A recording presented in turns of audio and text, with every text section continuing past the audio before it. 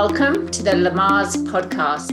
Καλώς ήρθατε στο Lamaze Podcast. 欢迎来到 Lamaze 播客 E benvenuti al podcast di Lamaze. Lamaze Podcast પર આપનું સ્વાગત છે. Welcome to the Lamaze Podcast.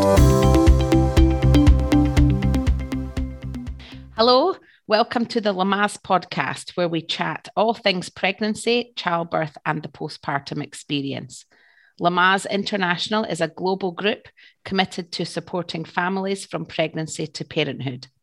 This podcast is an extension of our passion, which has been educating and journeying alongside families for over 60 years.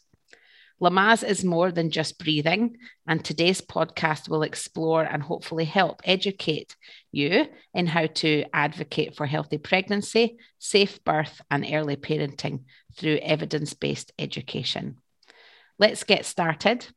My name is Lesley Pascuzzi, and I am the host for today's podcast episode. I've been a Lamaze childbirth educator since 2017, and I'm a passionate advocate for perinatal mental wellness on the journey to parenthood. Today, I'm joined by Kateka Goodman. Kateka is one of the popular stars of the Facebook Watch series 9 Months with Courtney Cox. Kateka and her husband Stuart featured in the 2020 series of the show and welcomed baby Henry last year. This episode is a conversation with Kateka focusing on mental health and well-being, on her journey to parenthood, and I'm going to let her fill you in on all the top highlights of that journey. So welcome, Kateka. It's lovely to have you with us today. Thank you, Lesley. It's an honor to be here. Do you want to tell anyone who might not have come across your journey before? Do you want to tell the listeners a bit about yourself and your journey to pregnancy? Yes, absolutely. Thank you. So I got married in 2006, and a couple years into marriage, we decided to try to start our family, and things didn't come together the way that I thought they would. There was no sign that we would experience infertility. As far as I knew, I had a healthy cycle. I was healthy in my body. My family had all had children. Stuart's family at that point, he's the oldest, but there was no signs of infertility in his family. So we didn't expect to experience any roadblocks, but we did. After a couple of years of not conceiving naturally, we started working with doctors to test our hormones, things like that. And everything came back fine and normal. And we were told to just continue to keep trying. So I began charting my cycles and ovulation and things like that. Still, things didn't come together.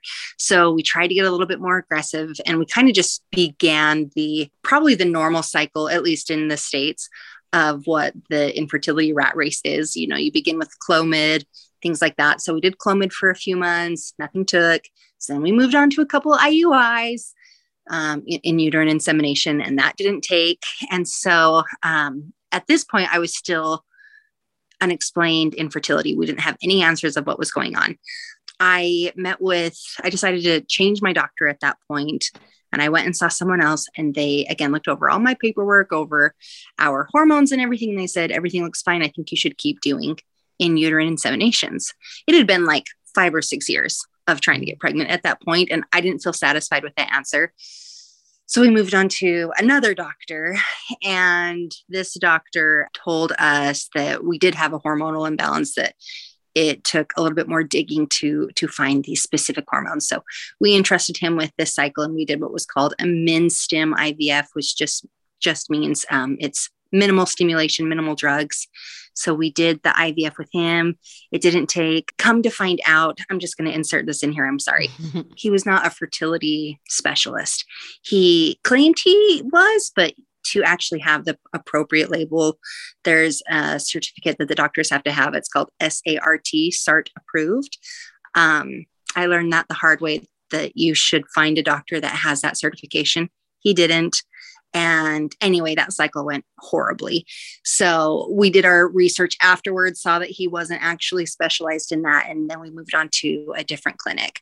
We went through 2 full IVFs with them, where we got pregnant and miscarried, which was devastating because of all the time and all the money and all the effort, especially to get pregnant and then just to have our hopes crashed. And then finally, at this point, I said, I wonder if I might have endometriosis. And the doctor said, oh, well, tell me why you think you might have it. And I'm like, I'm not sure. I might not, but I just have really painful periods. And he said, well, that's not typically normal, which I didn't fully believe just because everyone I knew had cramps when they had their period. And he said, well, how painful is it? And I said, well, I need ibuprofen every single cycle, like all day long for at least a day. And he said, that's not normal. And I ended up asking my friends that day, do any of you experience painful periods? And most of them said no. One said that she takes one every few months just to take the edge off. And that just blew my mind because I was like in my late 20s at this point. You'd think you would know as a female what's going on with your body. And I didn't know. So we did a laparoscopy at that point. We found out that I did have stage 4 endometriosis. We tried to do a treatment to suppress that. And I went through one final IVF using my eggs where I did get pregnant. This was, I think, 2018. My numbers looked good. And then we went in for our 6-week ultrasound to check the baby's heartbeat. And at that appointment, when I climbed up onto the table of the doctor's office and immediately started gushing blood, which was horrible. But also I thought, wow, if I was going to do this, I'm in the perfect place to do this. Hopefully we can get some answers. Hopefully the baby's okay. So they did the transvaginal wand up inside me and they could see that my baby, that I was beginning to miscarry. So I did miscarry that pregnancy. And that was the final one we did with, like I said, my eggs. And so we spent the year after that, so all of 2019, trying to recoup from all of our loss. And in 2020, we moved on using an egg donor. And we had a great cycle with this egg donor. She's anonymous. We don't know who she is. And we got pregnant and everything mostly went okay. I mean, I had my baby, he's healthy, I'm healthy. So in that way, everything is great. There were bumps and challenges along the way, but overall, it finally worked. So it took 12 years and, this is my nutshell of what we'd been through. And it takes like 7 minutes to tell that because it's just so much information. And I just want to say too, I hope this is okay. If there's anyone out there who is listening to this and they're curious about what I'd been through with, and they want more detail, I do have a YouTube channel. It's just Kateka, Kateka Good, Good. And I break down all of the treatments and everything we've been through, just in case anyone wants that information. But I started being a little bit more open with my story a few years ago, and the Facebook Watch 9 Months show found me somehow. And so they were able to see that I was going to move on with an egg donor IVF. And so they asked if they could be a part of that experience, if I'd be willing to document what we were going through for the show. And it was a really scary decision for me to make, just because it's so vulnerable. And I think maybe even a little taboo. But I think because women don't talk about this very much, I kind of wanted to help break the shame that you go through, because infertility isn't something you choose. There shouldn't be shame in something that you have no choice in the matter. And also I think third-party reproduction is a really generous thing that other people offer, whether they're an egg donor or sperm donor. And, I think they should be highlighted and things like that. I feel so grateful for our donor and I'm so glad that there are people out there who want to help. So I wanted to be an advocate for my story and to help people feel less alone with what they're going through. Because like I said, people don't talk about it that much. No, they don't. So sorry, that is so much information. But I think I know you said it took 7 minutes for you to tell your story, but within the Lamaze family, I guess we tend to meet people on that journey, pregnancy to parenting. And I think there's a real need to highlight the journey to pregnancy isn't just what you mentioned at the start. You know, you get married and you decide to grow your family, and then you think, okay, well, now pregnancy will happen. And conversations like this are really important to highlight that it can be tough to get pregnant. And that doesn't just mean physical difficulty. It can have that emotional well-being struggle along the way. So is there anything about that journey that you want to share with anyone listening who might be in a similar place, you know, struggling to get pregnant because of infertility or endometriosis? You know, how tough has it been? It's been the hardest thing I've ever experienced. And I feel like I've been through some doozies in life. And yeah, this was definitely the most trying. I feel like one of the most important things you can do for yourself when you're going through this is to put your mental health first. It's such a dark and lonely, isolating place. And it feels like you go anywhere and, you know, there's pregnant people. And I think it's because you're likely so fixated on it that's probably all that you see, which makes it even more painful. So making sure that you are in a good mental space to move through your life is just essential. I was talking to a friend once and she was going through a different situation, but she said to me, this may not be the life that I would have picked for myself, but that doesn't mean it can't be a beautiful life. And that really resonated with me because this wasn't the life that I chose for myself, but that doesn't mean that it can't be beautiful. It might take some work to see that there's beauty in this life, but there is beauty. And in fact, there was one night where Stuart and I grieve at different times and in different ways, which I think is pretty typical of most couples. And so when I was having a hard time, a sad moment, I wanted him to break down with me, but it just wasn't his time to do that. And then on the reverse side, when he was having his moments, I usually wasn't, but it worked out in a way where we could kind of be each other's strengths. And I remember when he was breaking down, finally, I just held him in my arms and I didn't try to have any answers for him. I just wanted to be there with him in his pain and know that he's not alone. And we ended up saying some really sweet and beautiful things to each other about how no matter what we go through in this life or whether we have children or not, we still want to be with each other and we still choose each other, even if that means no children. And I walked away from that experience thinking some of the most beautiful experiences come from painful moments.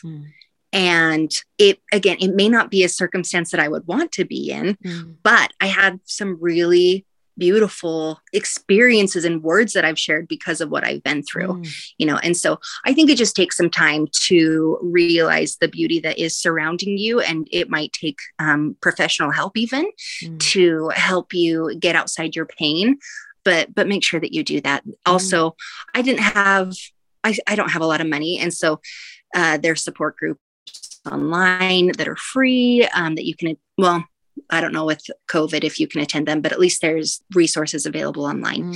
So you can take advantage of that and talk to people who know what you're going through. So yeah, I would say you're not alone and make sure to take care of yourself. Yeah. And we know with our 6 healthy birth practices that Lamaze talk through our education series, there's so much to be said for, what we understand about what we're going through and how confident we feel to actually connect with our healthcare professionals and be a part of our own experience. And I'm just listening to how, long and enduring your journey to pregnancy was. And, even just with endometriosis alone, we know that can really have a strong impact on how women connect with their body, because we've maybe had teenage and early 20s thinking my body is here to birth and to grow children. And then suddenly you're dealt with the news that actually this is not going to be as straightforward as you once thought. So, was there times that you maybe had a turning point with your relationship with your body, or you've got a memory of feeling like, I really had to just connect differently to be able to move forward and enter that new phase with the treatment of the endometriosis and the egg donor that became your pregnancy of your son? Yes. So it was probably my rock bottom moment where I had like that turning point was, so that day where, I went to the doctor's office and started bleeding on the table, and they said, "You're miscarrying." It was, it was the worst day of my life, just to go into the clinic pregnant. And I ended up having to go through a D&C right then. And so I left the clinic not pregnant. All of the pregnancy that I'd had inside me was scraped out of me in that appointment. And what I was expecting to go in to see was my baby's heartbeat. And my numbers, like I said, were better than they'd ever been. So it was gutting, especially knowing, like, I knew that was our last attempt with my aches. And so it was a huge pill to swallow of, not only am I not going to be able to pass on my genetics, but I don't know where to go from here. I don't know what to do. We are nowhere closer to having our baby than we were 11 years ago. We went home and we told our family, and we were grieving. And there was a point where Stuart finally fell asleep, and I couldn't go to sleep. My mind was just too busy with grief. And I had this moment where I'm like, if I go to sleep, that means I will finally, like, in a way, get rest, and I will have to wake up to my reality again. I'm going to have to reprocess what just happened to me. And I don't want to do that. So in a way, I almost like tortured myself and wouldn't let myself fall asleep because it seemed too painful.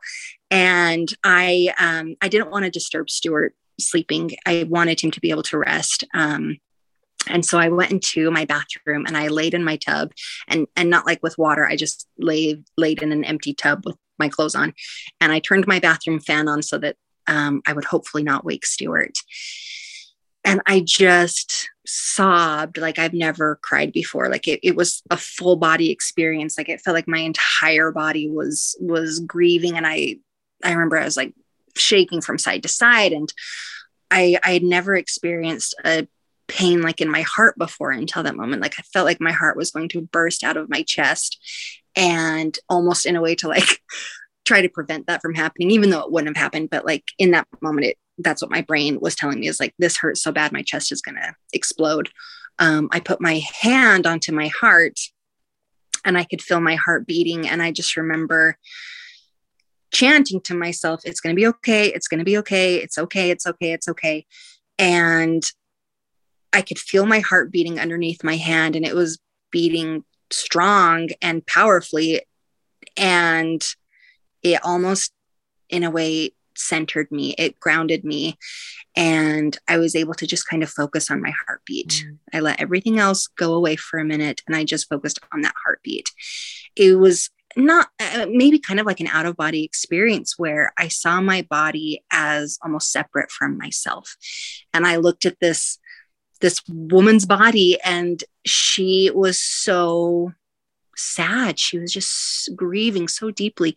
This body had tried so hard to have children. It had gone through years and years and years of needles being poked into it, and blood draws and treatments, and so many people looking up inside, and trying, poking and prodding, and like miscarriage after miscarriage. And this body that, in my mind, like I felt like the natural thing was to hate my body, to be mad at it, to despise it.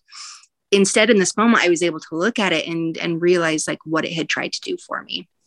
And so as I felt my heart beating and I could feel my lungs breathing, I changed my chant from it's okay, it's okay, it's okay, to thank you, thank you, thank you, thank you. Thank you for trying. I know you did your best. At this point in my life, I was the heaviest I'd ever been. And I tend to emotionally eat. And I remember going forward from that moment, it was almost like I tried to connect with my body as a friend. And I knew what it needed was not more treatments. I couldn't think about that. I couldn't even put that on my body at the time. I just needed to heal. I needed to focus on getting to a healthy place mentally, physically, emotionally. And I ended up losing 75 pounds. And I think that was really the weight loss was a side effect to me just feeling better. And when I feel better, I tend to eat better. I want to exercise. I want to be outside. I want to do the things that feel good to me. But another thing too, was when I was in those moments of deep, deep, deep grief, I would tend to almost ignore my body's needs. And that, again, in that moment of like clarity, I realized it's not going to get easier for me if I neglect my needs. I need to eat. I need to sleep. I need to drink water, or else this is going to be harder to heal. And so it was really just the basic things that I did to try to turn things around. And it was a really slow process. I just had to put one step in front of the other. I mean, the next day I finally got a nap, and I think I brushed my teeth, and that was the extent of healing that day. That was all I could manage. And then each day, you know, it was a little bit more, a little bit more, a little bit more. But yeah, it has changed the way that I look at my body, and even other women who bash their body, you know, after pregnancy. You know, I got stretch marks everywhere, and I don't like the way I look. I think that's okay. You don't have to love the way you look, but I think there is something to honoring your body and respecting the gift that you have of this life, and just doing your best to talk kindly to yourself. I think anyone can use that at any phase in their life. So once you went through that experience, which sounds so intense and overwhelming for you, but probably overwhelming is not even doing it justice, given the amount of years that were dealt with in that bathtub. You know, that's a huge thing to have gone through. But I'm just interested to know, you know, you got then on to pregnancy. So people who watched you on the show would have seen the pregnancy be documented, you know, the journey, the milestones that you went through. And I know the series finished with your gender reveal. You hadn't had Henry by that point, but people got to see, you know, receiving phone calls from the clinic, and you know, meeting those early milestones together, which was lovely. Was that a time of, you know, better emotional wellness, like the knowledge that you now had, you know, a healthy egg that, you know, was growing well inside of you? You know, was pregnancy a time where you felt, you know, confident in your body and what was happening, or was that still a challenging time because you've obviously had, you know, emotional challenges to get to that point? So I'm just interested for anyone listening who is in a similar place, you know, to think, well, does just having a positive pregnancy test take away all the worries and all the anxieties? What was it like for you to be pregnant and to carry the child, you know, through those milestones that we saw on the show? I wish I could say that I got the positive pregnancy test and I just felt full relief the entire time. But unfortunately, I did slip back into worry of my body. And, you know, I think it's just going to have to be a practice I have my entire life. But what wasn't featured on the show was that I had a subchorionic hemorrhage where I was bleeding and passing clots for, it started in week 5 and it didn't end until week 19. And I was supposed to be on bed rest that entire time. And so because I was bleeding for months, I felt, horror every time I went to the bathroom, because that was how my other miscarriages started, was with bleeding. So it, having bleeding during pregnancy, I was so scared all the time that I was losing the baby. It was also right when the pandemic began. And so I couldn't rely on the support of like my family and friends to distract me, which for my mental state was really challenging. I felt really isolated through pregnancy, when I'd already kind of felt isolated through infertility. But we got a Doppler. And so anytime I could hear my baby's heartbeat, which, you know, we were able to find it every single time, or if I could have a scan, that always brought me a lot of relief. And it would last for a week until I started getting nervous again. But hearing the baby, I was able to connect to him. And, once I could feel the movements and things too, that was always reassuring for me as well. But I didn't feel like something that I was able to carry with me from infertility through pregnancy was, like I had said, I bounced around from doctor to doctor through infertility, and I ended up doing the same thing during my pregnancy. It probably makes me sound a little high maintenance, which honestly, I probably am. Like, considering what I've been through, I feel like I do need to be handled delicately. And so my first OB, I didn't feel like was listening to my concerns very well. And so I moved on halfway through the pregnancy, and I found a doctor who I felt like was a little bit more sensitive to what I had been through. And so that was something that I'm glad that I did, because I know plenty of women will worry about hurting feelings, or, they think they don't trust their instinct. They think the doctor knows better than they do. And I don't know. I just feel like with all of the time that I lost because I wasn't in the right hands with the medical side of things, I'm just not willing to waste time like that any longer. So I think finding the right doctor for you is essential. And when you've got good, support around you from a healthcare point of view, that made the pregnancy, more manageable for you. You felt supported, and you felt, would you go as far to say confident as you prepared for the birth, or did you still struggle with that? So we took a natural birthing class, and I found it also fascinating. I was hoping to be able to deliver my son naturally, but because I was getting frequent scans, they told me like at 38 weeks or so that my son was weighing about 10 pounds. And so the medical team did make me feel really insecure about my baby size and my competence in being able to deliver a big baby. And then I really started to worry, like, because they say the bigger it gets, the more likely you are to run into problems. And so that increased my anxiety levels really high. And I ended up being induced because I was so worried that things wouldn't go the right way if I didn't intervene. And then with the induction, it started the dominoes, and pretty much we went through every single step of an intervention, where I had to get the epidural and the Pitocin and the water. They broke my water, and eventually it led to a C-section. And my baby was only 8.5 pounds. I wish I would, hindsight, I wish I would have trusted my body a little bit more.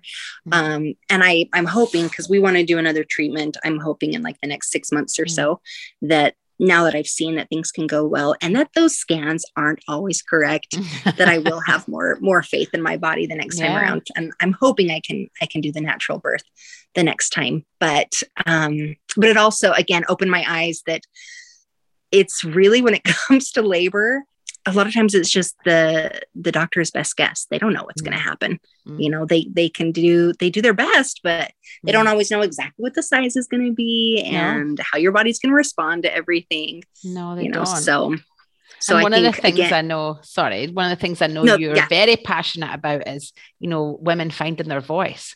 And, within our healthy birth practices of Lamaze, we talk about, avoiding medical intervention until it's medically necessary.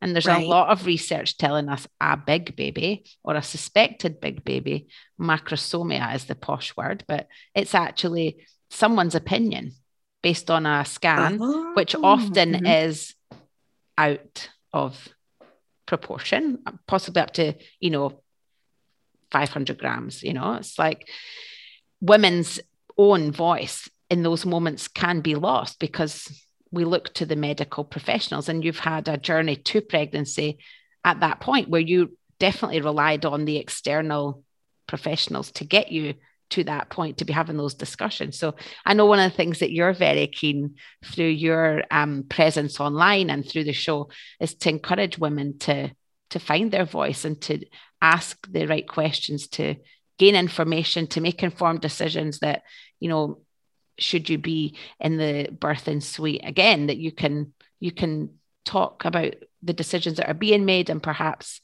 find your voice and have a different outcome. Absolutely. I think no one's going to advocate for you like you will. And now when I go into doctor's offices, when I know I have an appointment coming up, I begin a list of questions, as soon as one comes into my mind, I jot it down. And so when I'm sitting with my doctor, I go through the entire list. I take my time and I am going to pick their brain. And, like you were saying, how we put so much faith sometimes in these doctors, and not to say that, they don't know what they're doing. Like that's the thing, is they've seen so many births. And for me, I'm like, I've only experienced this one time. Sure. I think that's why sometimes we do second guess ourselves. So I do think that being an advocate and I think just being educated in your options. I remember hearing one time that we research, what kind of TV we're going to buy for a week, but so many people don't research birth, and there's so much more involved than just the physical side. There's the mental and the emotional. There's so many things involved. And I do think women should advocate for themselves, should be educated, and should know more of what they can expect, just so that things aren't so terrifying, when it gets intense. Yeah. You've just summarized beautifully. Lamaze's mission is to empower parents to make informed choices, get evidence-based knowledge, to build your confidence, to make the decisions from an informed perspective so that you can give your family the best start to life, from a positive place. And that doesn't always need to be intervention free. I mean, we must say that, intervention has its place, and, sometimes induction of labor or, cesareans that have been unplanned, these interventions save lives, and there's always a need to have that as an option. But what, advocating for yourself and gaining knowledge will help you do is to make sure that the right choice is made for you at the right time, and that you understand the reasons for that, but you also know that you've got choice. I've got one final question to ask you, which, is taking us back a little bit to, what it must be like for someone who's listening to be, labeled as an infertile person or an infertile couple, and might be on that path, and endometriosis could be in their story, or, the possibility of donations, like you mentioned, might be an option for them.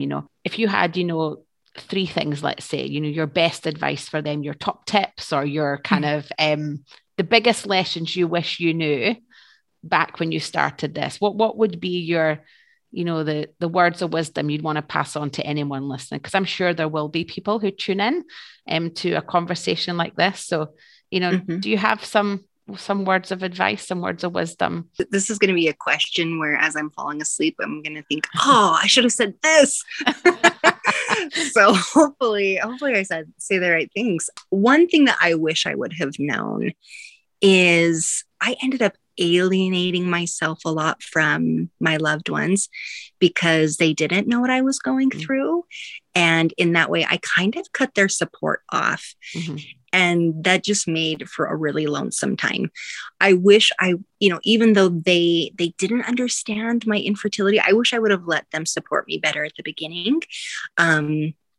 So one of the life lessons through that is we may not experience the same trials, but we know what betrayal feels like. We know what sadness feels like. We know what, self-loathing feels like. And so sometimes I feel like emotions can bond us, even though the experiences may be different. So my experience in infertility, though I may not understand what someone else may be going through in their personal life with their trials, because I know what infertility feels like, I may be able to understand some of their emotions, right? So that's one thing is let them support you because they may understand more than you realize. I think that's really interesting because we know the nature of challenges in life. It sometimes is easier to just have to narrow down and think about the everyday, just what's going to happen today. And to take on sharing your story, until you're ready, it's hard. So I think encouraging people to reach out for support, even if that support is just having a cup of tea with someone. You might not want to talk about infertility. You might not want to talk about, your most recent appointment or your most recent cycle. You might just want to connect and share. We know that events or opportunities like that release the love hormones, the oxytocin hormone that just makes us feel safe and secure. And when you're in a challenging time of your life that, as you mentioned at the start of your conversation, it wasn't your expected journey. You got married and thought, let's have a family. And then it didn't turn out that way. So, sometimes just like, I think it's great to encourage people, connect to the people who make you feel loved, connect to the people who make you feel safe. And that could just be the difference between your day being 10 out of 10 difficult to maybe only 8 out of 10. And who wouldn't want to share that advice that you can change your experience just by letting those you trust be a part of that journey. Absolutely. And that actually is a good segue into something else I remember, where being clear with your loved ones can really help them, because they may not know what to do for you. You know, they want to help, but they're just not sure how to. That if you can be, you know, like you said, you don't have to like break down exactly what you need, but you could just say, I need company and I need it tonight. Who can give me company? Or we need dinner. Can someone bring us dinner? Or we want space. And I love you so much, but I don't want to talk about this. There were plenty of times that my family knew I was going into a treatment, but they also knew how hard it was for me to process what I was going through, that I said, you're not allowed to talk to me about it until I bring it up. So no questions, no checking up. I don't want to answer anyone to anything about this until I'm ready to talk about it. And it's not a personal thing. It's just to save me mentally. So they were always very appreciative when I would be clear in what I needed support wise.